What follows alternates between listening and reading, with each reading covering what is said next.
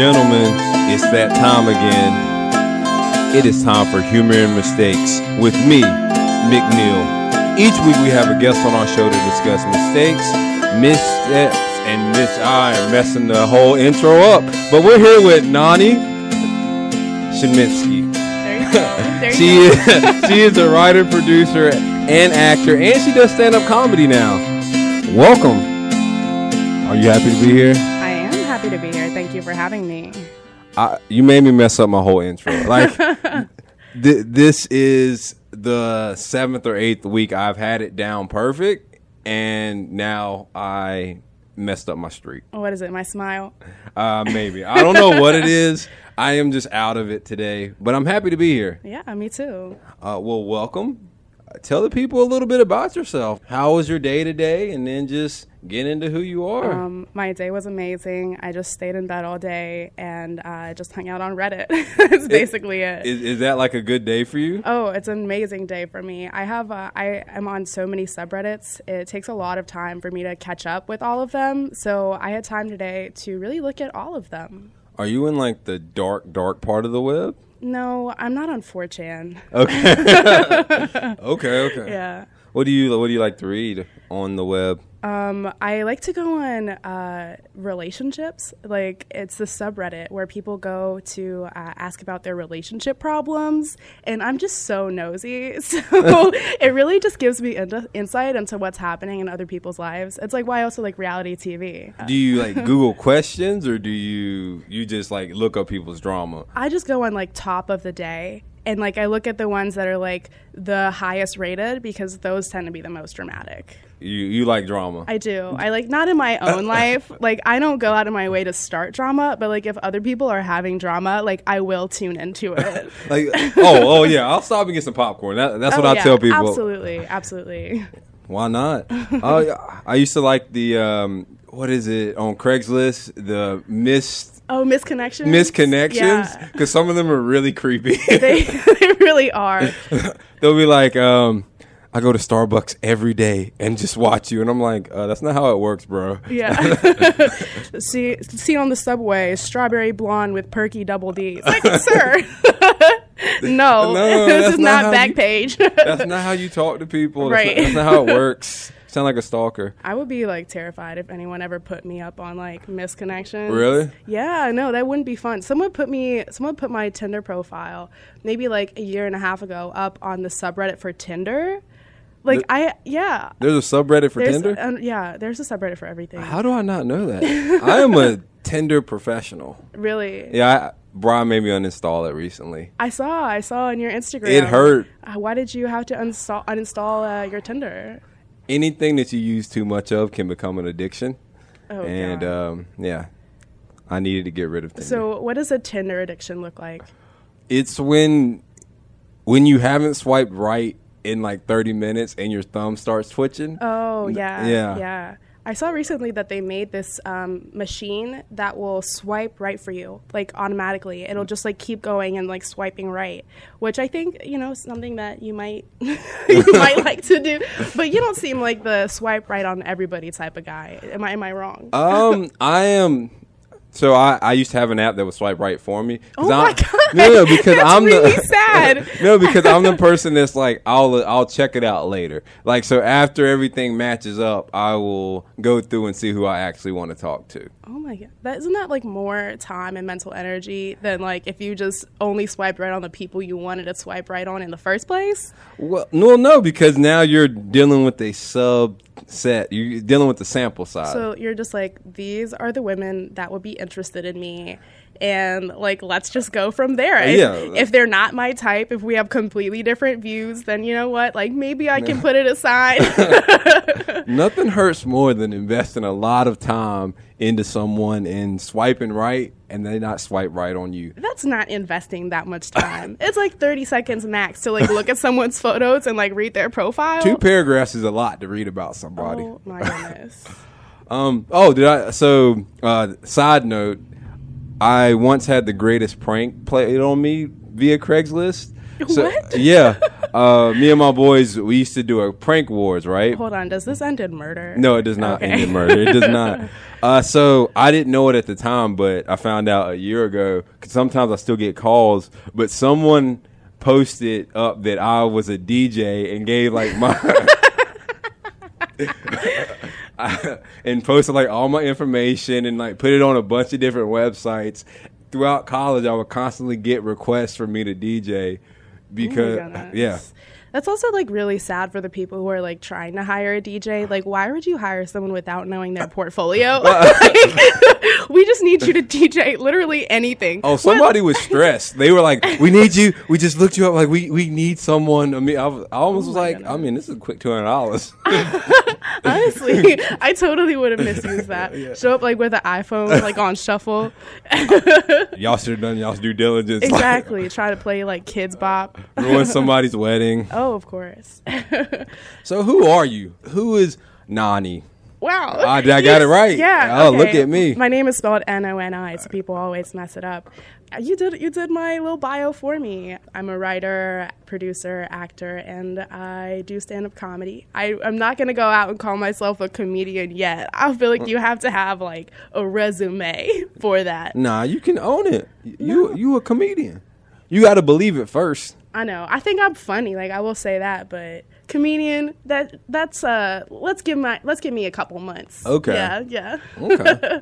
So what got you into who you are? Like, because you're a very creative person. I am. You produce videos. I've seen them. Good videos. You have seen them? Yeah. What did you see? I saw the one where y'all was on the steps, and it was you and a bunch of girls, and y'all were talking about. Yeah. It was the promo video for We the Ladies, all-lady open mic put on by people on campus. And I didn't produce that. I just wrote it. Okay. I wrote it, and I acted in it. Okay. And then you had the one, what was it? It was like your, not graduation video, but it was like some video that you had worked on for a long time with someone. The final project. Yeah, final project. Yeah. I do my homework. Okay. So alien, like out in space. Yeah. And, it was very well done. Thank you. Like one of those where I'm like, oh, I didn't know Nani could do that. I did. You know. Like no disrespect. I was like, because you know like people like do videos and they're like not trash, but they're like, they're not, or it's like someone's like, I'm a graphic designer, and it's like, you use Comic Sans. Stop lying. I was like, okay. Right, yeah. Gotta get her on the team. But I've always been a creative person. Mostly, like, when I was younger, it was acting.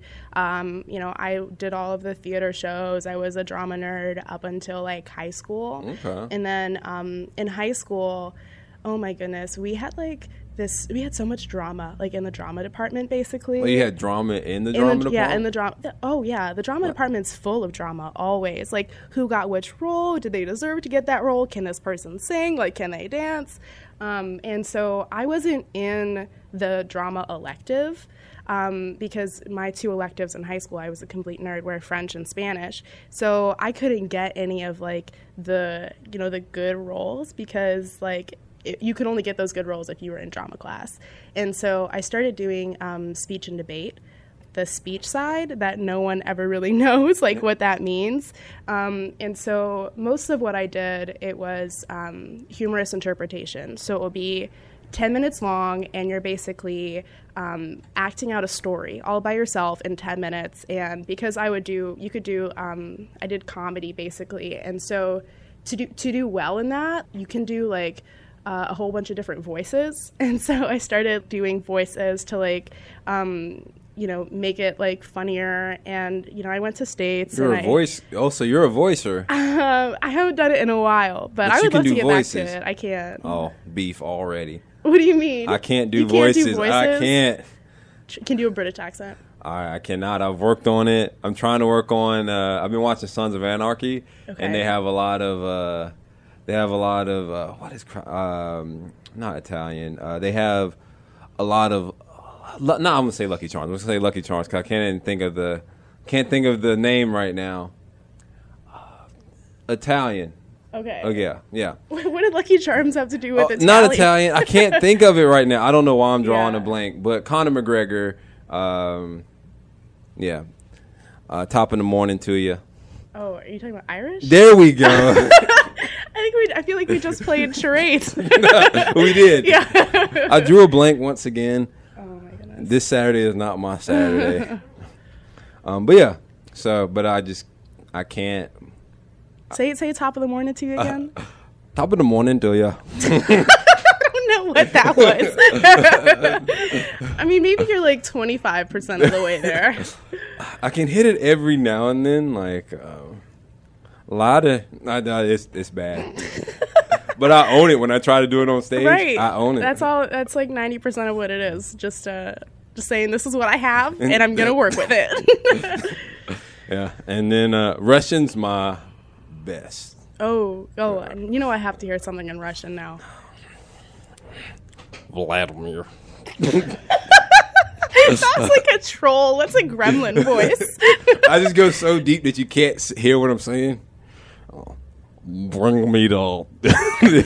It's bad. I can't do it. That's like a test level minion, basically, like the evil minion. But that's like the one that didn't get through round 2. If he dies, he dies. That's a Rocky IV reference for you people. Oh my gosh. You've always been creative.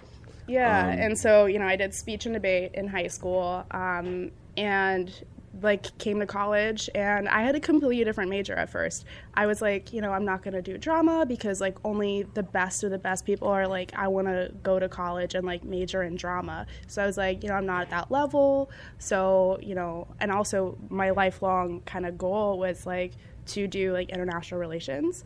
So I started off with a global studies major, and then I took a screenwriting class, and immediately I was to my parents, I'm like, let me waste your money with my degree. It's not a waste. Especially for someone like you, it's not a waste because you get stuff done. Right. I mean, yeah, it is a big difference of if you get, a communications degree or your minor is screenwriting, but you're not doing anything with it. Yeah. The big thing is you have to build your resume outside of school. And getting things done.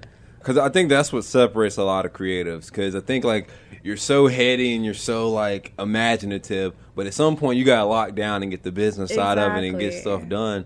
Yeah, being a successful creative is not just about talent; it's about hard work and talent. Exactly. And rarely do people have both. Yeah, we even work together, and I don't even get stuff done on your level. You're gonna get something done. I was like, I'll get it done some Saturdays. Yeah, you get stuff done. I try. So I came to college, and I was kind of all over the place, creatively. So at first I was I just want to write, and then I was no, kind of the power and the money and the control is in producing. And so I produced a film last semester. So you're a control freak. Yeah. Yeah, I'm a control freak. And then, I'd kind of decided against acting for a while because also acting for camera, if you want to do that professionally, it's a lot of work, and you always have to be on in terms of your image. And I'm just I don't know, my weight's been yo-yo my whole adult life. I'm not always my face is beat, my hair is done. That's so much work. So I had kind of had that mentality about acting for camera for a while, and then I got asked by one of my friends to audition for their theater troupe, and so I did, and it kind of reminded me of my love for acting, and so that's definitely something that I'm going to pursue from now on. Okay. Yeah. So you're going to always be on now, Oh yeah, always. No, you can't go. You can't go to Kroger in sweatpants now. Exactly. I'm not showing up here with no makeup on and my hair done. In the what's that? The starter cap? Yeah. My Adidas hat. Okay. I respect it. How have you felt you've grown so far lately? Lately. Yeah. I guess one of my endeavors more so of late has been stand-up. I took a class at DSI maybe a year and a half ago, but I kind of just fell off the map. It just didn't really fit into what I wanted to do. So I just didn't do comedy for a year and a half, but these past 6 months I've really been kicking up on it. You started a show, which is ambitious. Yeah, I mean, it's a campus show, so it's a little bit easier to figure out how to do it versus, if it was a large-scale thing, a weekly mic or whatever. But so my organization is Creatives of Color. So we're trying to carve out spaces at UNC Chapel Hill for people of color with creative passions. And some place that I noticed that we were really lacking in diversity and inclusion was in the comedy scene. Like there's like 2 big variety comedy troupes. Then there is like one comedy group that just focuses on stand-up. And then recently, there was like a ladies show that I now am on the board for, and I was in last semester. But so there was like all these groups, but like they were all so white. They were all so white, and there just wasn't a lot of space for like people of color to be funny. And so so we started Comedy in Color, and it was the only way that it really succeeded was through word of mouth. That was like 90% of what it was. And so it was just, me telling my friends like, hey, you're funny, like you should write something. And it came down to us having like a stand-up workshop for people like who weren't super comfortable like doing stand-up, so they could kind of ask some questions and figure out like which directions to go, because a lot of the reason why people of color aren't pursuing these things, 1, they don't see themselves in the scene here, and 2, like they just have no idea, like they don't have the resources as to like how to, even do like the basic like joke writing or, learn how to write tags. Like they don't know any of that. Well, and I also think there's different types of humor. And so when you don't have people that relate to you to do jokes in front of, I think it's tougher. Just because there are certain things that a white audience may not get. Do you say that again? A white audience may not get. Do you always say it like that? What? How am I supposed to say it? White? You can't say the word white. Or is no, you say white. White. You gotta hit that W. Oh, goodness. It's whipped cream. No, please tell me that's how you say whipped cream. Whipped cream. No. Whip. Okay. Anyway. Where are you from? I'm from Northern Virginia. Okay. That doesn't explain anything. That means that I'm a DC liberal. Okay. So I had no idea people from Virginia had Southern accents until like I was late in high school, like making a pit stop down in like Southern Virginia, and I was like, what? I was so weirded out. Yeah, I've made jokes in front of white crowds, and like I did one about the Bloods and Crips, and I like made I was like, oh, I do this joke where I try to initiate a gang, and then and I realized it wasn't for me, and I was like telling the Blood, like the dude in charge, like, oh nah, dude, I'm not affiliated. Like this is, wait a minute, this is Burgundy. This is not real. And I did it in front of a black crowd. They loved it. Yeah. White crowd like Burgundy. Like what's that mean? Like yeah, that's been one of like the struggles for me, like doing comedy, is like figuring out like what jokes to tell in front of white audiences and black audiences. Yeah. Like if you saw my material like any of those 2 days, you wouldn't think that it was like written by the same person like at all. But I love black crowds. They're so much fun, and they're honest though. Yeah, exactly. Yeah. They don't like you. You got about it. The stage. No, but it made everybody more comfortable who was doing the Comedy in Color show, that they were, telling jokes like in front of people who like got it. Yeah. Like they might not be the same ethnicity, but it's like you kind of understand like the same struggles. So, I think every comic like told a race joke like to their respective race. Like we had, East Asian people, we had South Asian people, like a Latina, like a lot of black people. But, that meant like a lot of diversity and variety like in the jokes. And you already knew it was going to be in front of at least a liberal enough audience to the point where they're going to like what you're doing in terms of like telling them about experiences they're unfamiliar with. Because, like, I mean, that's a huge difference in, like, white crowds, too. Like, if I go into, like, Durham, and I go to, like, a brewery or something there, like, I know I can tell, like, oh, like, white liberal jokes, basically, because they're going to get it. They're going to love it. Versus, like, if you're out in, like, I don't know, like, bumfuck Iowa. I just made a face. That's supposed to say that. Then, you're going to get very different kinds of white people. Fair enough. I always find, like, when I'm in front, I'm the black person that's representing all black people for a white group. Yeah. I always hate, like, when I fulfill a negative stereotype about being black. Oh, absolutely. Because I'm always late. Like, tell me more, McNeil. What other black stereotypes are you? Well, I'm always late. I'm always loud. So, but I try to I tone it down because I'm like, I can't like represent that. Right. My freshman year of college, I was cool with this white girl. One day she pulled me aside because we were on the same hall. And she's like, why are all black people loud? And I was like, whoa, hold up now. And I was like, explain yourself. And then she was like, I've never been around black people before. And she's like, the three of y'all who are on the hall and all the ones that are in the dorm are the loudest people in there. And I was like, well, like, you're not wrong. Oh my gosh. We were loud. We were really loud. I once had a friend, and I mostly date black, and she came up to me and she was like, Nani, do all black men have big dicks? And I was like, what? I was like, why? One, how do you expect me to have like a decent enough sample size to like tell you that? Hey, maybe she was telling you something.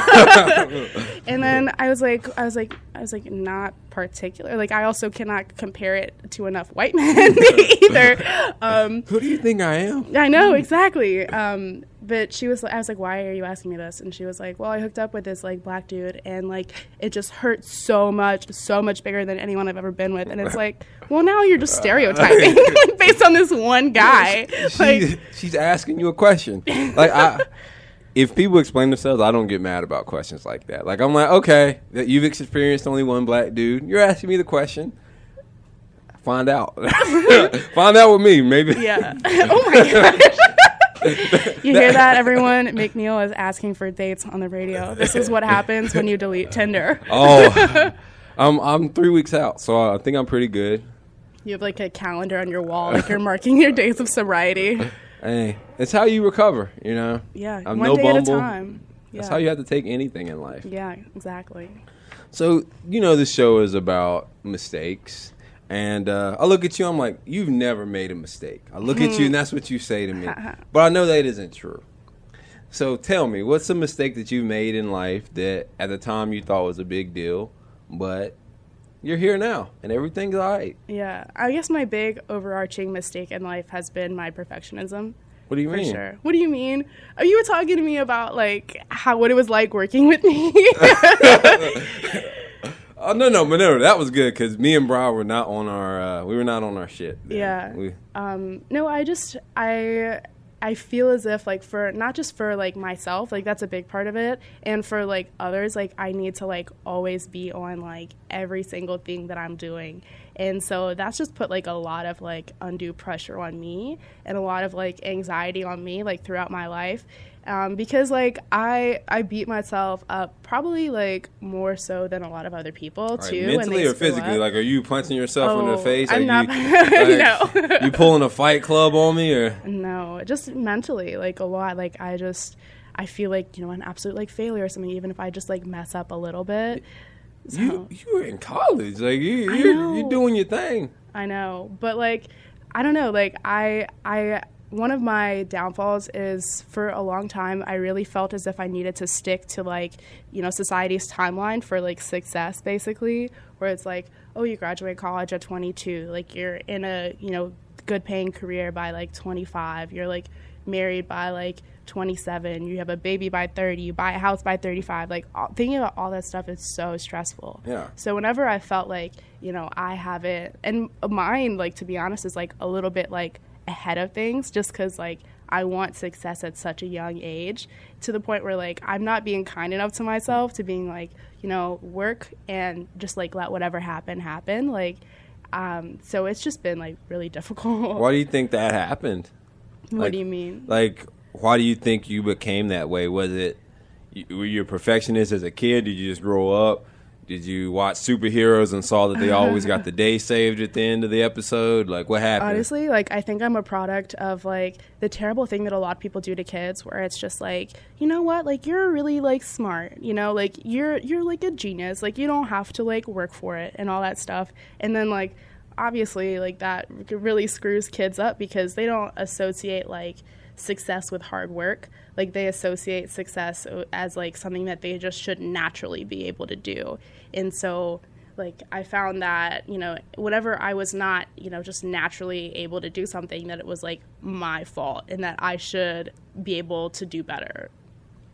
So if you wouldn't have played basketball today and you couldn't dunk, you'd be like, I should be able to do this. Should come easy to me. No, basketball's, I've never been like that athletic. Okay. So, you know, I know my strengths and weaknesses. Like, you know, I have to take like science and math right now just for like gen eds, and like I know that those classes are not my forte. So I've never like beat myself up over like since I've been in college, like a C like on a calc test, or, you know, a B on like a poly stats like quiz or whatever. But if it's something like creative, I just feel like, you know, I should be able just to like get this right away. You know, tell them they don't know your art. Oh my gosh. Yeah. You don't know what funny is. You don't know what creative is. Yeah. I'll just tell people that they don't know what an objective creative exactly. passion is. That's you just gotta throw it back in their faces. Exactly.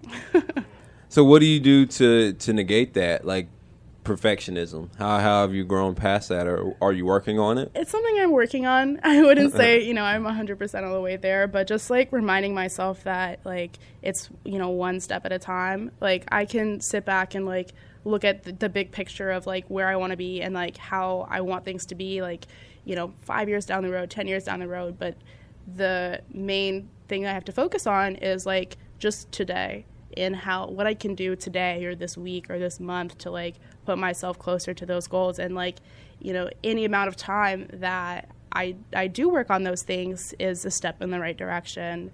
Because, you know, sometimes I don't always feel like writing a joke. I don't, you know, always feel like working on that script. But like, if I just even like look at the page or like consider something, like, you know, that's a step. Do you have a 5-year plan? Kind of. Does it work? I mean, does it work? Well, for example, like you hear a lot of people talk, and I know you probably follow like a lot of successful people or listen to what they say. They're like, a lot of your like big plans, they focus on the day to day, and their like 5-year plan is always changing, or they couldn't have foreseen what they achieved. Yeah, like so, I know mine is like gonna change. It's not super like strict, but I just have like a general idea of what direction I want to go in. And like what I can do like for now to put myself like closer to those goals. So what are your goals? I feel like weird like talking about it, because I feel like the more I like say it to people, like the more I'm gonna like jinx myself. Really? A little bit. You into like witchcraft / like you worried about jinxing? You don't step on cracks? I step on cracks. Okay. You avoid black cats? Don't walk under ladders? You know what? I take it a step ahead of that. I avoid all black people. Really? Yeah. I'm like getting antsy sitting in the room with you fair right enough. now. Fair enough. Nah, I get superstitious about some things. Yeah. I don't like breaking mirrors. Like, how often do you break mirrors? Jesus. Well, I look in them and they just break. No, but I would love to get into online video, and not just like producing it, but also like hosting it wherever I can. Like I watch a lot of like clickbait, and my dream is to be part of that clickbait. I feel like you would be like a good Kev on stage type. Oh my goodness. Like where you just, something happens and you have the screen beside you and you just comment on it. Because you have comments, you have a lot of good commentary on what happens in society. Yeah, but like, I'm not like, that's a lot of like pressure to be like funny in a very short period of time. Like something happens and immediately like you have to comment on it. Like I don't have the type of timeline. Like, sometimes I take slower to write. Right. And like I just think Kev on stage is like very like a naturally funny person. Like in conversation, like you would just be bowling over. You'd be like, I never thought about that, but like that's really clever. Like I take time. I'm a writer. Okay. Yeah. You need to think about it. I need to think about it. But you know, like obviously like I write sketches, so you know I would like that to be part of like something that I do, and you know even bring them maybe to like Instagram in shorter periods of time. Do it. I don't know, the people that turn around stuff so quickly, I'm always like, how do they do that? Because for me, if I don't have someone review what I say, then I'm gonna get in trouble. What are you gonna get in trouble for? Say something too far. I have to make sure I weave it correctly. Oh my God. You need guidelines. I need guidelines. You need a manager. I do. Hey, you probably shouldn't make that joke. Yeah. Oh my gosh. Have you gotten in trouble for making like jokes before, like on stage? I have. I have. So me and this dude were riffing at a comedy festival, and we were just like, oh, we're just gonna go up there and riff.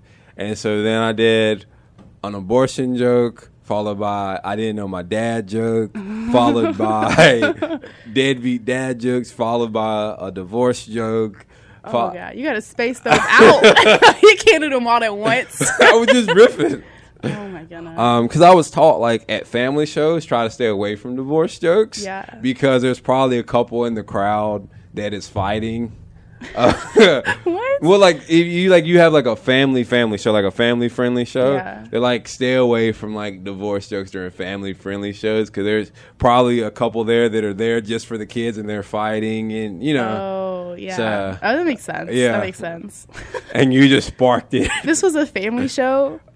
I forget. So you did abortion, deadbeat dad jokes, and divorce jokes. That's all family. That's all family. Oh my God. That's family. Or the aborted fetus would have been family. Like that all. That all to me falls under family. That's bad. It used to. Now I know that is not family friendly. We had abortion debates in high school, like in my debate class. So I figured that was fair game. What? That's like high school, and that's like talking about it properly, like not like making a joke. No, about we it. didn't talk about it properly. I grew up in the hood. Like the debate class almost turned into a fight several times, and I was like, "This is not how debate works. Like I should be able to state my opinion without you threatening me to see me after class, dude." Yo, McNeil, I heard you disagree with me, bro. We'll see you after class, dog. You ain't gonna sit here and disagree with me. This is a debate. So on those days, you like bring a spoon and like shovel your way out of school back to your house. You had to be careful. Like you could not disagree with certain people in a debate class. So you would just like stand up there and would be like, "That's my answer." Yeah. Where's Tyrese fall on this issue?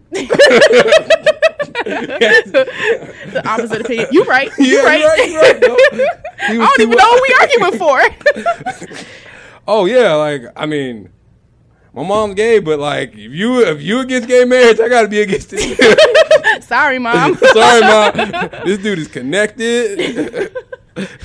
Yeah. So yeah, that's how it went. So yeah, debate classes in the hood are fun. No, yeah, it sounds like it. Yeah. Yeah, so you learn from that. You're not as perfectionist anymore. What do you do when you start feeling like the perfectionist bug? Because, like, I'm type A about certain things, right? Mm-hmm. So whenever, like, I am type A about this project, like, I'm invested and someone's not, like, doing it, I know that you feel that, like, that tick that's, like, where you start feeling your blood boiling. Right. What do you do during that moment? I don't know, like some things it's just like too far to the point where you can't get it under control. like I'm in a theater troupe, and so it's called 30 Plays in 60 Minutes, and basically what we do is like we put it on every month, and so it changes up month to month, but basically like you pitch a bunch of plays, and we choose 30 of them, and so the goal is to complete 30 of those plays in 60 minutes, and they range in like time length from like 10 seconds to like 4 minutes or whatever. And so I had pitched this one play. It was like a singing play, basically. And do you know the song 7 Things I Hate About You by Miley Cyrus? No. It was probably more so when I was around Disney age. Okay. But she basically goes on a list of like 7 things she doesn't like about like her current boo or whatever. Okay. And so it's just like... Was this Hannah Montana? Or was no, it was like... I think it was Hannah Montana, Miley Cyrus, like the double album that they had. Okay. Like side 1 was like Miley and side 2 was like Hannah. Okay. So, around that era... I was on the outskirts. You were on the outskirts, yeah. I was in it, okay. Yeah. And so I decided to do like a parody of that and do like 7 Things I Hate About You, but it was like the frat boy version, and it was like talking about like, oh, I don't like your croquis, I don't like your natty light, beer pong games, whatever. And you know, I had a slideshow going on in the back of it, and before that day, I didn't really realize that my voice cannot project that much. And I thought we were going to have a mic. We didn't have a mic. And so because I can't project, my voice sounded so bad. And, like, I lost my voice that week, too. And, like, my tea was just blocking my blessings. It did not help me out. Neither did the cough drops. And so I was like, you know, I can't back out of this. Like, I have to do it. But, like, you know, I knew that it was, like, not great. So, you know, I just, like, didn't like talk about it with anyone and kind of like beat myself up over about it. But like I've learned kind of like since then that you have to kind of be like vulnerable, and like that's kind of way that you're gonna like get over you like beating up yourself about certain things is like it helps a lot going to like your support network and being like, hey, look, I really feel like I screwed this up, like this is how I feel about myself right now. And then they can kind of like bring you back up and say like, you know what, like that's, you know, one play out of like however many you're going to do in these next couple years. Like that doesn't mean like you're, you know, a complete failure. And so just kind of like leaning on other people to kind of like, you know, help you get over it. But it's like there's a point sometimes where like people do it too much. You know, like people who fish for compliments and stuff. True. But I think something that you said is important about when you're going through it, like asking for help and being able to be vulnerable. Like I think that's the part of our society that's missing. Like if you pay attention to the statistics of social media, it says like most people get depressed, and I think it's because a lot of people are lying, right?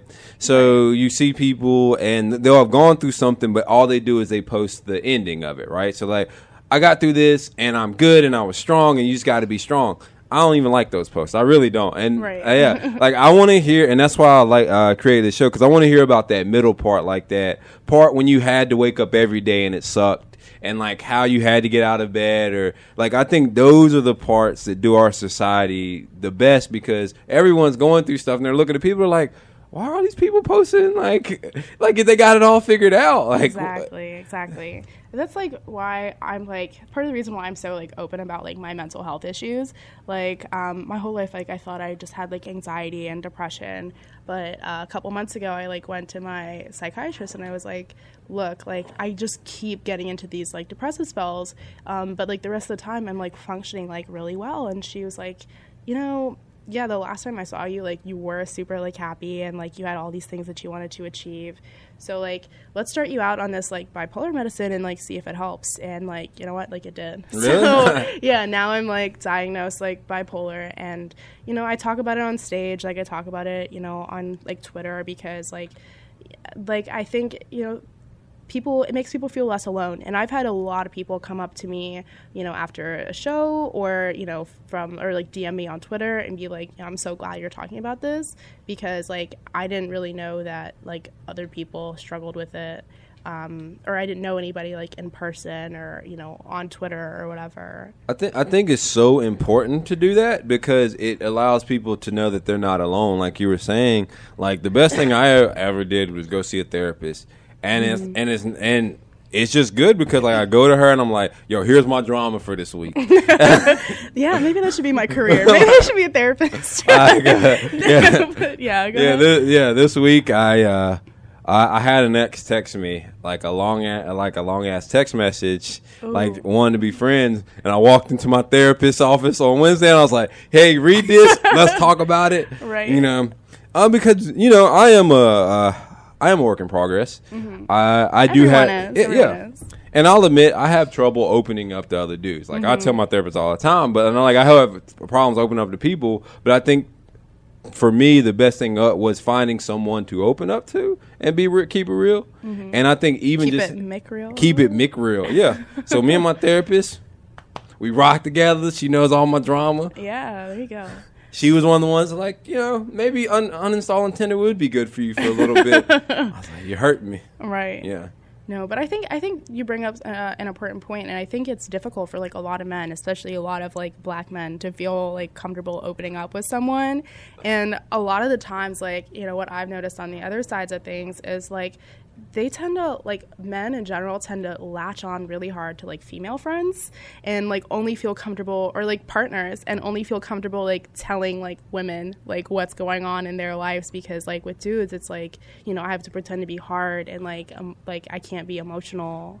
And I think that's bad, but I think I think if you learn to accept that, like, for me, it's going to be a long time before I can ever be emotional, like, to a dude. But me learning that I can find someone to be open up to and just keep it real with was very important to me. And it's growth, and maybe McNeil Jr. will be the dude. I'll teach him to open up to me. Yeah. And but yeah, I was an RA, and part of it's like people open up to you. And I remember this dude came into me. I was like, I just need to talk to you, and I was so uncomfortable. Like, I helped him out. On the listening end? Yeah, I was helping him out, but like, and I ended up talking to him and everything. But just like in my household, growing up, uncles and stuff, men don't talk about their emotions. Like, yeah. And so, yeah. I was also kind of raised in an emotionally restrictive household. Like, growing up, we just didn't talk about feelings. Yeah. And, you know, over the past couple of years, I've been like, because I used to really internalize a lot of, like, the kind of backlash of my perfectionism. I used to, you know, beat myself up over it, like, have a lot of insecurities, and, like, that for me just turned into a lot of, like, negative coping mechanisms. Like, it wasn't healthy for me or for anyone. And then once I started, like, opening up to people, I was like, this feels like a lot better than just, like, punishing myself for, like, my mistakes, like, endlessly. And I think it strengthens, like, a lot of friendships too, and it really, like, strengthens you to know that, like, that's, like, a much better solution. Yeah, like, not bottling it up works. Yeah, there are, like, so many things, like, I learned as a kid that I've had to unlearn. Yeah. It's crazy what you're taught. Like, I thought I was gay because, have you ever seen the Pokemon movie? No, I haven't. So, all right, so the Pokemon movie, there's a sad scene where Ash dies. And I was, like, 8, and I almost started crying. And I was like, oh, my God, I'm gay. Did you, like, go out and, like, experiment? You're like, I did not experiment I've got to get a boyfriend now. But I was like, did I just have emotions during a movie? Everything that my uncles have taught me makes me, like, gay. Yeah. But, yeah, it was just, like, crazy. Like, I had that thought just of how I was raised. Like, yeah. So, you're learning from your mistakes. Anything else big mistakes you've ever made, or? I don't know about, like, big mistakes. Or, like, a mistake you've ever made. Like, because I feel like you're a person that, like, goes out and tries things and is not afraid to try something new. And with that, like, I won't call that a mistake, but that comes with, like, okay, that's not for me. Oh, no, I have a good one, actually. So when I was doing speech, I tried out a bunch of different categories. So, you know, I settled on my 2 categories that I did were oral interpretation and humorous interpretation. But there's, like, a lot in the middle of those. And I wanted to try everything. Like, I did duo interpretation, which is, like, 2 people together telling a story over 10 minutes. I never tried the impromptu one because I knew I was so bad on the spot. Like, I could never do improv. And then the one that I thought I maybe could do was extemporaneous speaking, which is essentially like you pull like 5 topics out of a hat. You get to choose one, and these are all political topics. So, you could get, say, like, if you are in a domestic round, you could get the immigration debate. You could get, like, the gun debate or whatever. But it's, like, very specific things, midterm elections. And you have 30 minutes to prepare a speech on that topic. And you are allowed to use sources that you have pre-downloaded. So I went ahead and I downloaded a bunch of sources before my tournament because my school, our team was really small. A lot of the teams that are really good in extemporaneous speaking, like, they will have, like, a database or just, a huge, like, offline, like, journal search or whatever. So they'll have, like, a lot of good material that they can research from. However, I did not prepare for every topic to be covered. And so I went ahead and I had like all bad choices that I knew I didn't have sources for once I pulled them out of a hat. And I chose like the crisis in the Central African Republic or something like that. And I had no idea what the crisis was. I had no idea. So I was like, well, time to BS. And so I literally made up a fake oil crisis in the Central African Republic. To this day, I don't know if they have oil. Like, I have no idea. And then I talked about like how different tribes would be affected, and they should send like UN peacekeepers, and talk about like the political violence that's been going on there. You know, all entirely made up. I brought in like fake names and fake statistics in as well. I like it. And you know, I didn't do well in it. I wouldn't say that it went as badly as it could have gone. If I didn't sound like confident when I was speaking, they definitely would have caught on. I definitely would have been last place in all of my rounds. But you know, it didn't go well because I was very underprepared. But you know, I at least was happy that I had like BS'd a little bit. You know, although I just would have rather like obviously like gotten like first place or something like that. It just wasn't gonna happen. So you're not an award-winning speechwriter. I am not an award-winning speechwriter. I wouldn't say so. What's the best speech you've ever given? So it wasn't really about giving speeches. Just preparing them? Well, you know, we didn't actually even like write any of the material that we did for my categories, so it's all stuff that I like found online. Like the big performance that I did at Nationals, actually, it was this piece that was called like, I'm gonna do it in the voice. Okay. Sally Smart, second grade sleuth. And it's like the second grader who's kind of like a Nancy Drew type, who's like class hamster goes missing. And so she's like going around to different people. That was a good voice, by the way. Thank you. Different people in the school to like figure out like who took the hamster. Wow. I know. It's like very weird, but I was trying to get past my I'm trying to let go of my haterism, and I was hating on the fact that was actually a good voice. Do you want to hear the voice of the teacher in the classroom? I do. Oh, hello, kids. How's it going today? Okay. I might come to you for some voice lessons later on. So by the way, I hope you're prepared for your speeches. I hope you've been preparing. I know you've listened to some episodes, so you know how this works. We'll see how this goes. Like I told you, I'm not a good improv speaker. Well, you got a few minutes before we get to that part. All right. Any other mistakes that you think is conducive to knowing Nani as a person? Not particular. Okay. So this next part I like to call unsolicited advice. Oh. Yeah, and I've scoured the internet for questions. Yeah. And they in no way, shape, or form asked us for our advice, but we're going to give it to them. Great. So I just want to hear your take on things. So tell me this. What are a few things I can do in life to make it better right now? Ooh, write a list of 5 traits that you have, or 5 traits that you want to have in life, and start thinking about how you can achieve those. I would say also write a list of like 5 like goals that you want to achieve like in the next like year, and then put that list away, and then just like write down like what you can do like this week to achieve those goals. Okay. Do you have your list? Not off the top of my head. Oh, so you giving advice that you don't even take. Yeah, I know.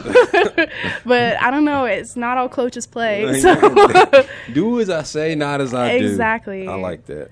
But then I would also say, like, I mean, it's about, like, balance. Like, life is about balance. So it's, like, you have to have, people that you talk to and people you connect with. Like, your kind of health and, fitness has to be, like, at a level. And so does your, like, career goals or, personal goals. So as long as like you're focusing on how to like balance all of those things, I think that is like a step in the right direction. Were you nervous when you were making your transition from, you were going to do international relations, right?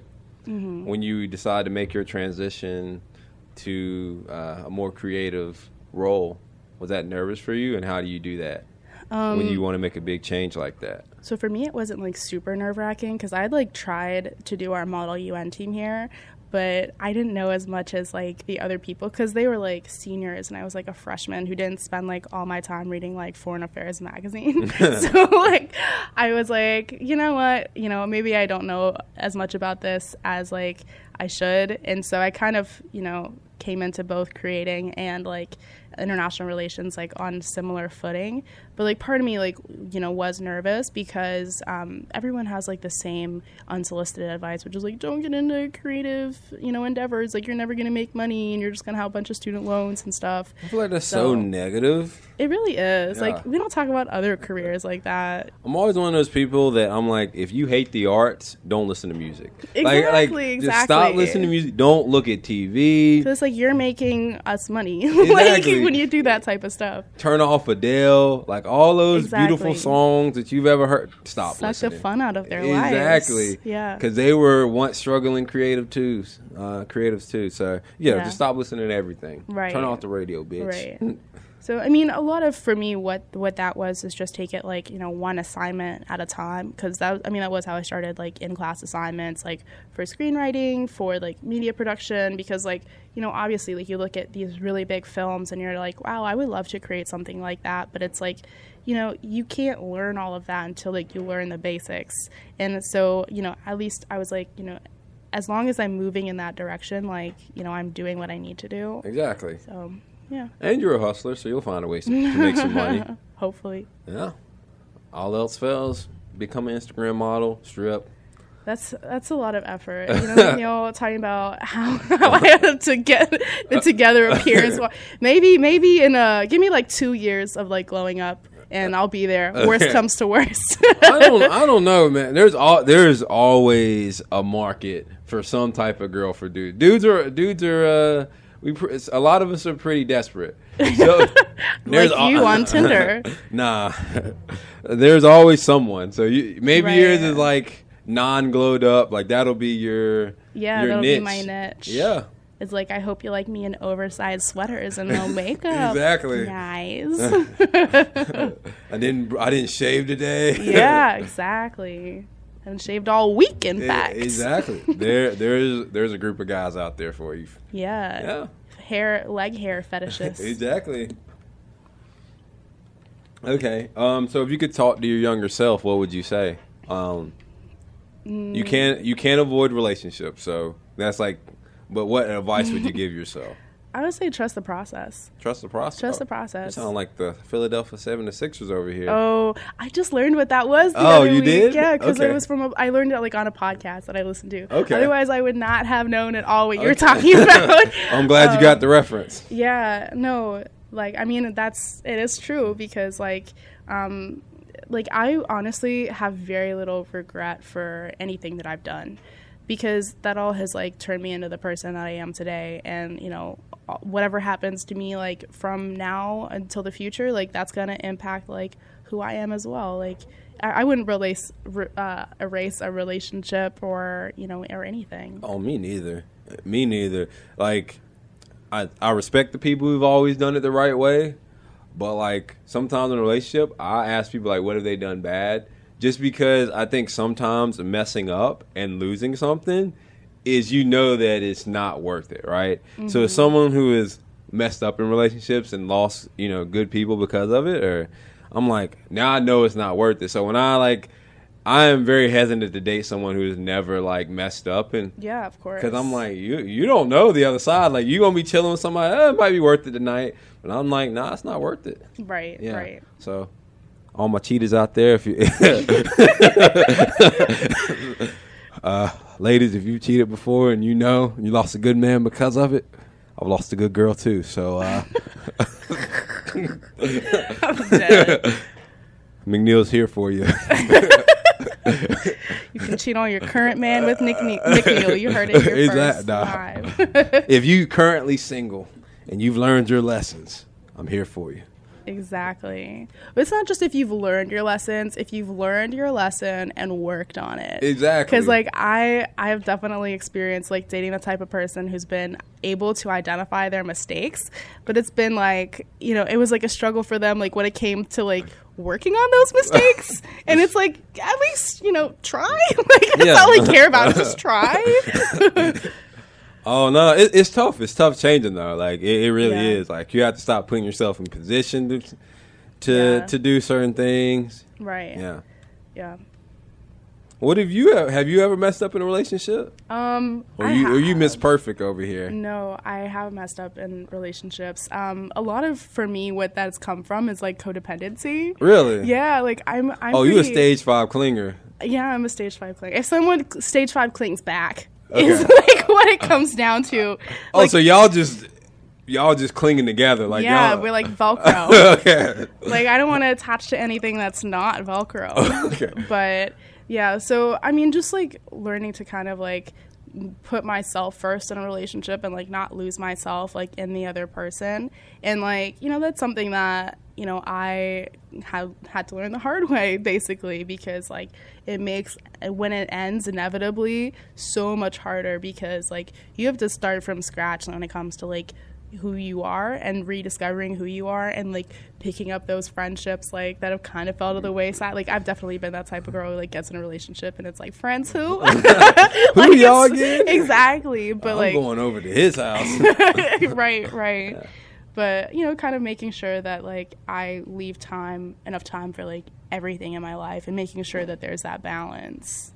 It's tough. Relationships are great. They are. Especially when you're in a honeymoon phase. Yeah, ain't nothing wrong with the person. Exactly. Like, you never want to leave their side. You're like, all this is fun. And everything is going great. There's no drama yet. Right. Yeah. And then you, like, really get to know who the person is, and you're like, crap. Like, I chose to attach myself to this person. You start seeing those red flags. Like, exactly. You're hanging out with them, and then they're, like, slightly mean to your waitress, and you're like, is that, like, a red flag? Or should I just run past that? Exactly.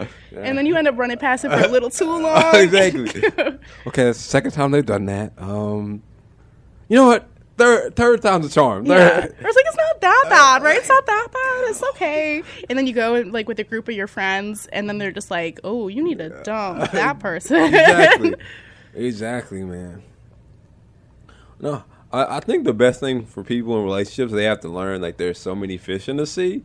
Oh, yeah. Like, so you don't cling to someone like that. Right. But it's hard, too, for a lot of people, because, like, not everybody is like qualified, you know, and just like letting yourself like be single while you're like trying to find someone qualified is so difficult, because like I get that, like I get like the loneliness that people experience, like you just want like someone, but you have to learn like it's sometimes better to be alone than be with someone who is like stressing you out because like you're not a match. Oh, I agree, totally agree. Like, you'd rather just spend your Friday night alone than hang out with them. Like, yeah, that's when you know it's over. Yeah. Have you ever had to get rid of a toxic person out of your life? Always. Really? You just dropping people like bad habits? Oh, honestly, like, yes. And I don't know, like, I didn't realize that how uncommon this was until like I started describing to someone that I do that pretty frequently. Because basically, you know, I grew up abroad. You know, I moved around a lot. Like, every 3 years I was moving to a new place, so that comes with like, you know, an entirely new like friend group. And you know, so I was like, I've always been used to saying goodbye to people after very short periods of time, like knowing them. And I don't know, like I just kind of got okay with it, because like there's always going to be someone like around the corner. Like, for me, like a lot of the, you know, quote unquote toxic people I've had to drop have been like friendships with people who are like very judgmental of others. Like, they would rather like, you know, sit in their bed like on Facebook being like, oh, that person's fat, or like that person doesn't have a good job, rather than like focusing on the positive or like doing something better for themselves. So it's like I've definitely like dropped people after kind of realizing that like that's who they are. Okay. But sometimes it takes a little bit to like realize that in someone. What advice do you have for someone that needs to drop them? Honestly, don't feel guilty. Just drop. Just unblock, block. For friendships, like slow fade. Oh, okay. Yeah. No ghosting? I mean, you can't really like ghost a friend. I mean, no, because that leaves people with a lot more questions, and like they'll probably come after you like, what are you doing? Like if you just like ghost them. But if you like slow fade someone who's like truly toxic, then I think it works. But also, I don't know, some people would probably call that like bitchy for me to like say that. But you do have to do what it takes to get a toxic person like out of your life. So, what motivates you now? Like what drives you? I don't know, looking at people who are where I want to be at. And it just makes me like hungry. Okay. It just makes me hungry to like be, where they are, and like realizing that like, if I keep working, like I can be that person. Okay. So you going to do great things. You a hustler. You're going to do great things. Thank you. Okay. Last question for you. What's the hardest thing you've ever had to accept that made you stronger? Ooh. That I'm always going to deal with mental illness. That for me, like, I have a chronic condition that I'm never going to be able to completely overcome. It's always going to be there. But, like, what I have to do is just, like, learn how to manage it. So for me, that means, like, medication. It means therapy. It means, like, telling everyone around me, like, the first second that I feel like, a depressive phase is going to hit, just so, I can be prepared, they can be prepared. And, just trying to, like, keep myself, like, healthy, too, like, physically, like, mentally, so it doesn't hit as hard. But it just, it sucks that it's going to be something that will always be in my life. But you know what, like, the faster I accept it and, like, work with it, like, the better it's going to be. So is that your suggestion? That you have to accept certain things, and once you accept it, it's easier? I mean, it depends on what the certain thing is. Like, if it's, like, something that you truly cannot escape, acceptance is the best. And then, learning how to mold that to your life. But, I wouldn't say that everything is something that you have to accept. Okay. I think you really have to, like, get down to the bare minimum and think, like, okay, can I change this or not? Okay. So we're going to put you on the spot now, and I think it's coming. I like for people to give a motivational speech based off everything that they've learned in life. Act like you're talking to a room full of middle schoolers, and what you're about to say to them is going to change their lives. Middle schoolers. Yeah. Or whatever group you would give the best motivational speech to. Maybe it's a group of college freshmen. Whatever is going to inspire you to give the best speech, I want you to go to that place, and I'm going to put some music on the clock, and you get started. So you give me the thumbs up whenever you're ready. So this is for people who are really struggling with depression or anxiety. Like, say it's like really hard for you, and you haven't like left the house in like 2 weeks, and everything just seems overwhelming. Put one thing on your to-do list. Just one thing. If that is like shower, if that's like take your meds, just really basic things that you can do, and cross it off your to-do list. And take in like how good crossing something off your to-do list feels, and how much weight is lifted off your shoulder by doing that one thing. And now the next day, put 2 things on your to-do list and do the same thing. And over time, you're gonna have more and more things on there that you are able to do. And the first ones are probably gonna have to be things that help you prioritize like your health, whether that's taking your meds or that's going to your therapist, because those are the things at the end of the day that are going to make you kind of peel out of whatever funk you're in about what's going on in your life.